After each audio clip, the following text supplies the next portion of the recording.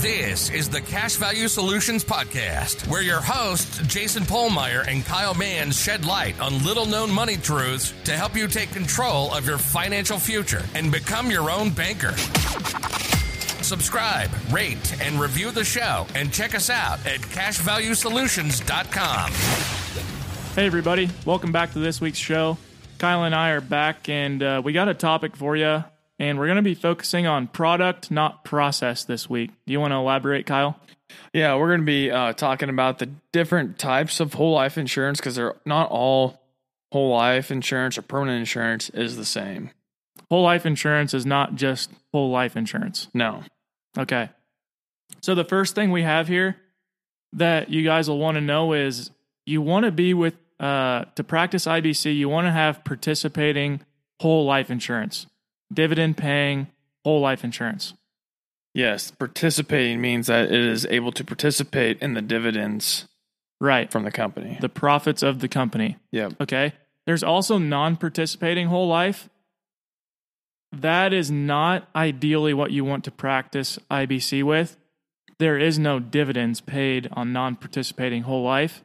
And if you're curious and you don't know what your policy is, you can reach out to us and send us something. But the easiest way for you to look and the most time efficient, just look and see if there's any language about dividends on your contract. That should tell you, if you have dividends being paid, that it's a participating whole life insurance policy. Yeah, if you guys have any questions about policies that you have enforced right now with other people and you're just not sure about it, feel free to send it to us. And with the team we have of experts, we can take a look at it for free and tell you exactly what it is or answer questions. Yeah, and potentially you could even start practicing IBC with that. Sure. So what do we have next, Kyle? Next up, we're going to be talking about how not all companies offer PUA riders, which is paid up additions. Okay. Let me explain that to our listeners. I don't think we've went very detailed into the aspects of whole life insurance. So for you guys listening, a paid up addition rider is something that we attach to the whole life policy. What it does is, instead of taking 2, 3, 4 years to start building cash value, when we attach this and pay money into the paid up addition rider, we're able to build cash value inside the policy immediately. Yes. How it works is, when you pay money into a PUA, let's say you pay $1,000 into a PUA rider, the company, or when you pay that into the company, you purchase death benefit with that. Maybe, depending on age, health, and everything, maybe that'll purchase you $3,000 of death benefit. But that is paid up death benefit that will never have premium due on it again. Okay? So you purchase death benefit, which is paid up additions. Does that make sense? What do you think, Kyle? I think so, yeah. Okay. And that's why, because it's paid up, that's why you see cash value immediately. Now, that cash value has to equal the death benefit at age 121. That's when the contracts endow. That's why you see cash value immediately with these riders. Yeah, one way you can look at paid up additions as many whole life policies that are already paid up.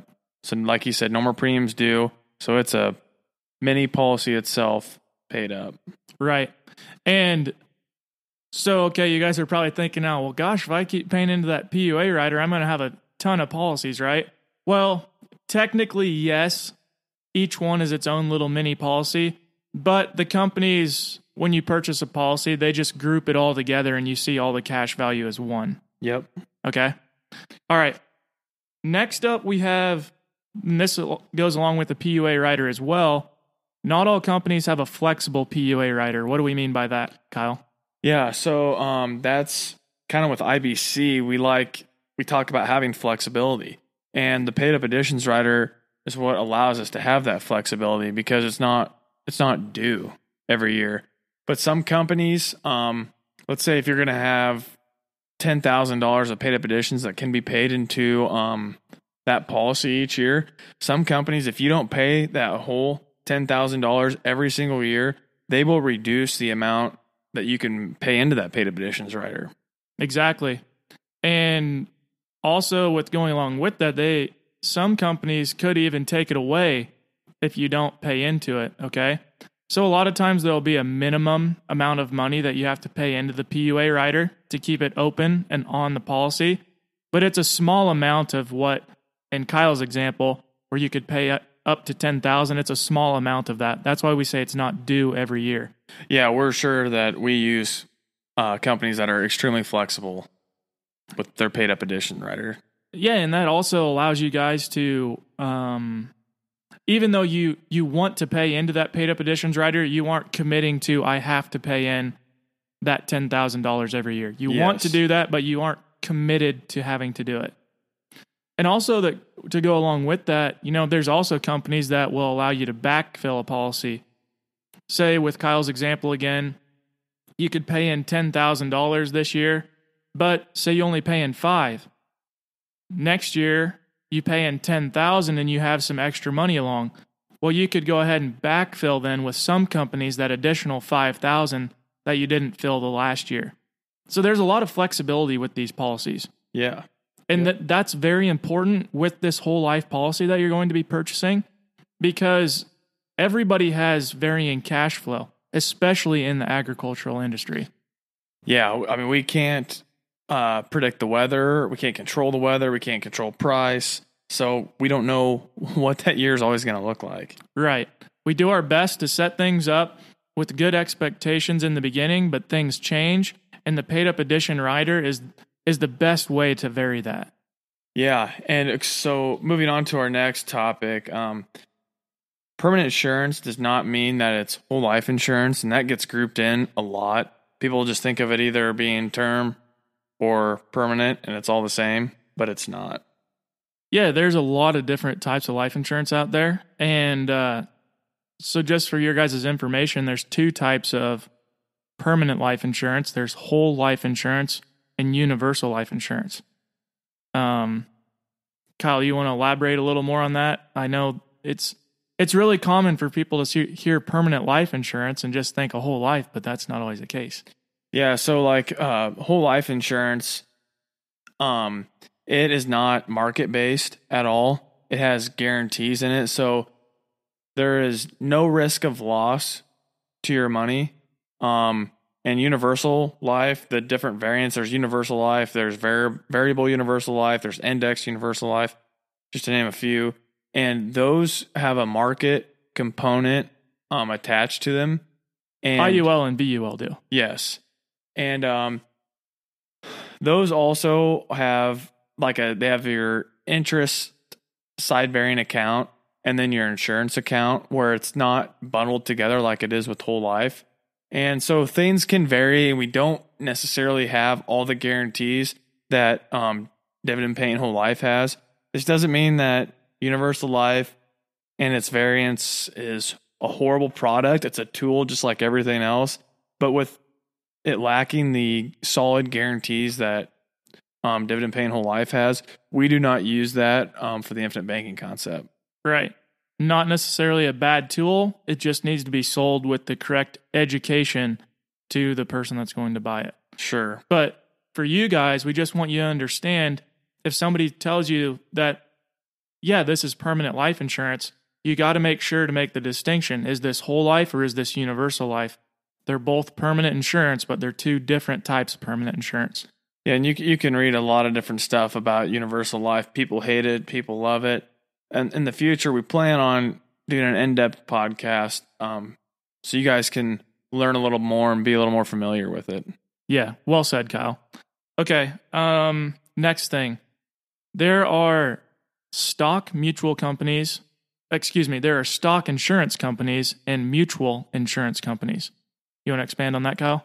Yeah, so a stock company is actually owned by the stockholders. So the profits of the company at the end of the year are shared with the shareholders or stockholders of that company.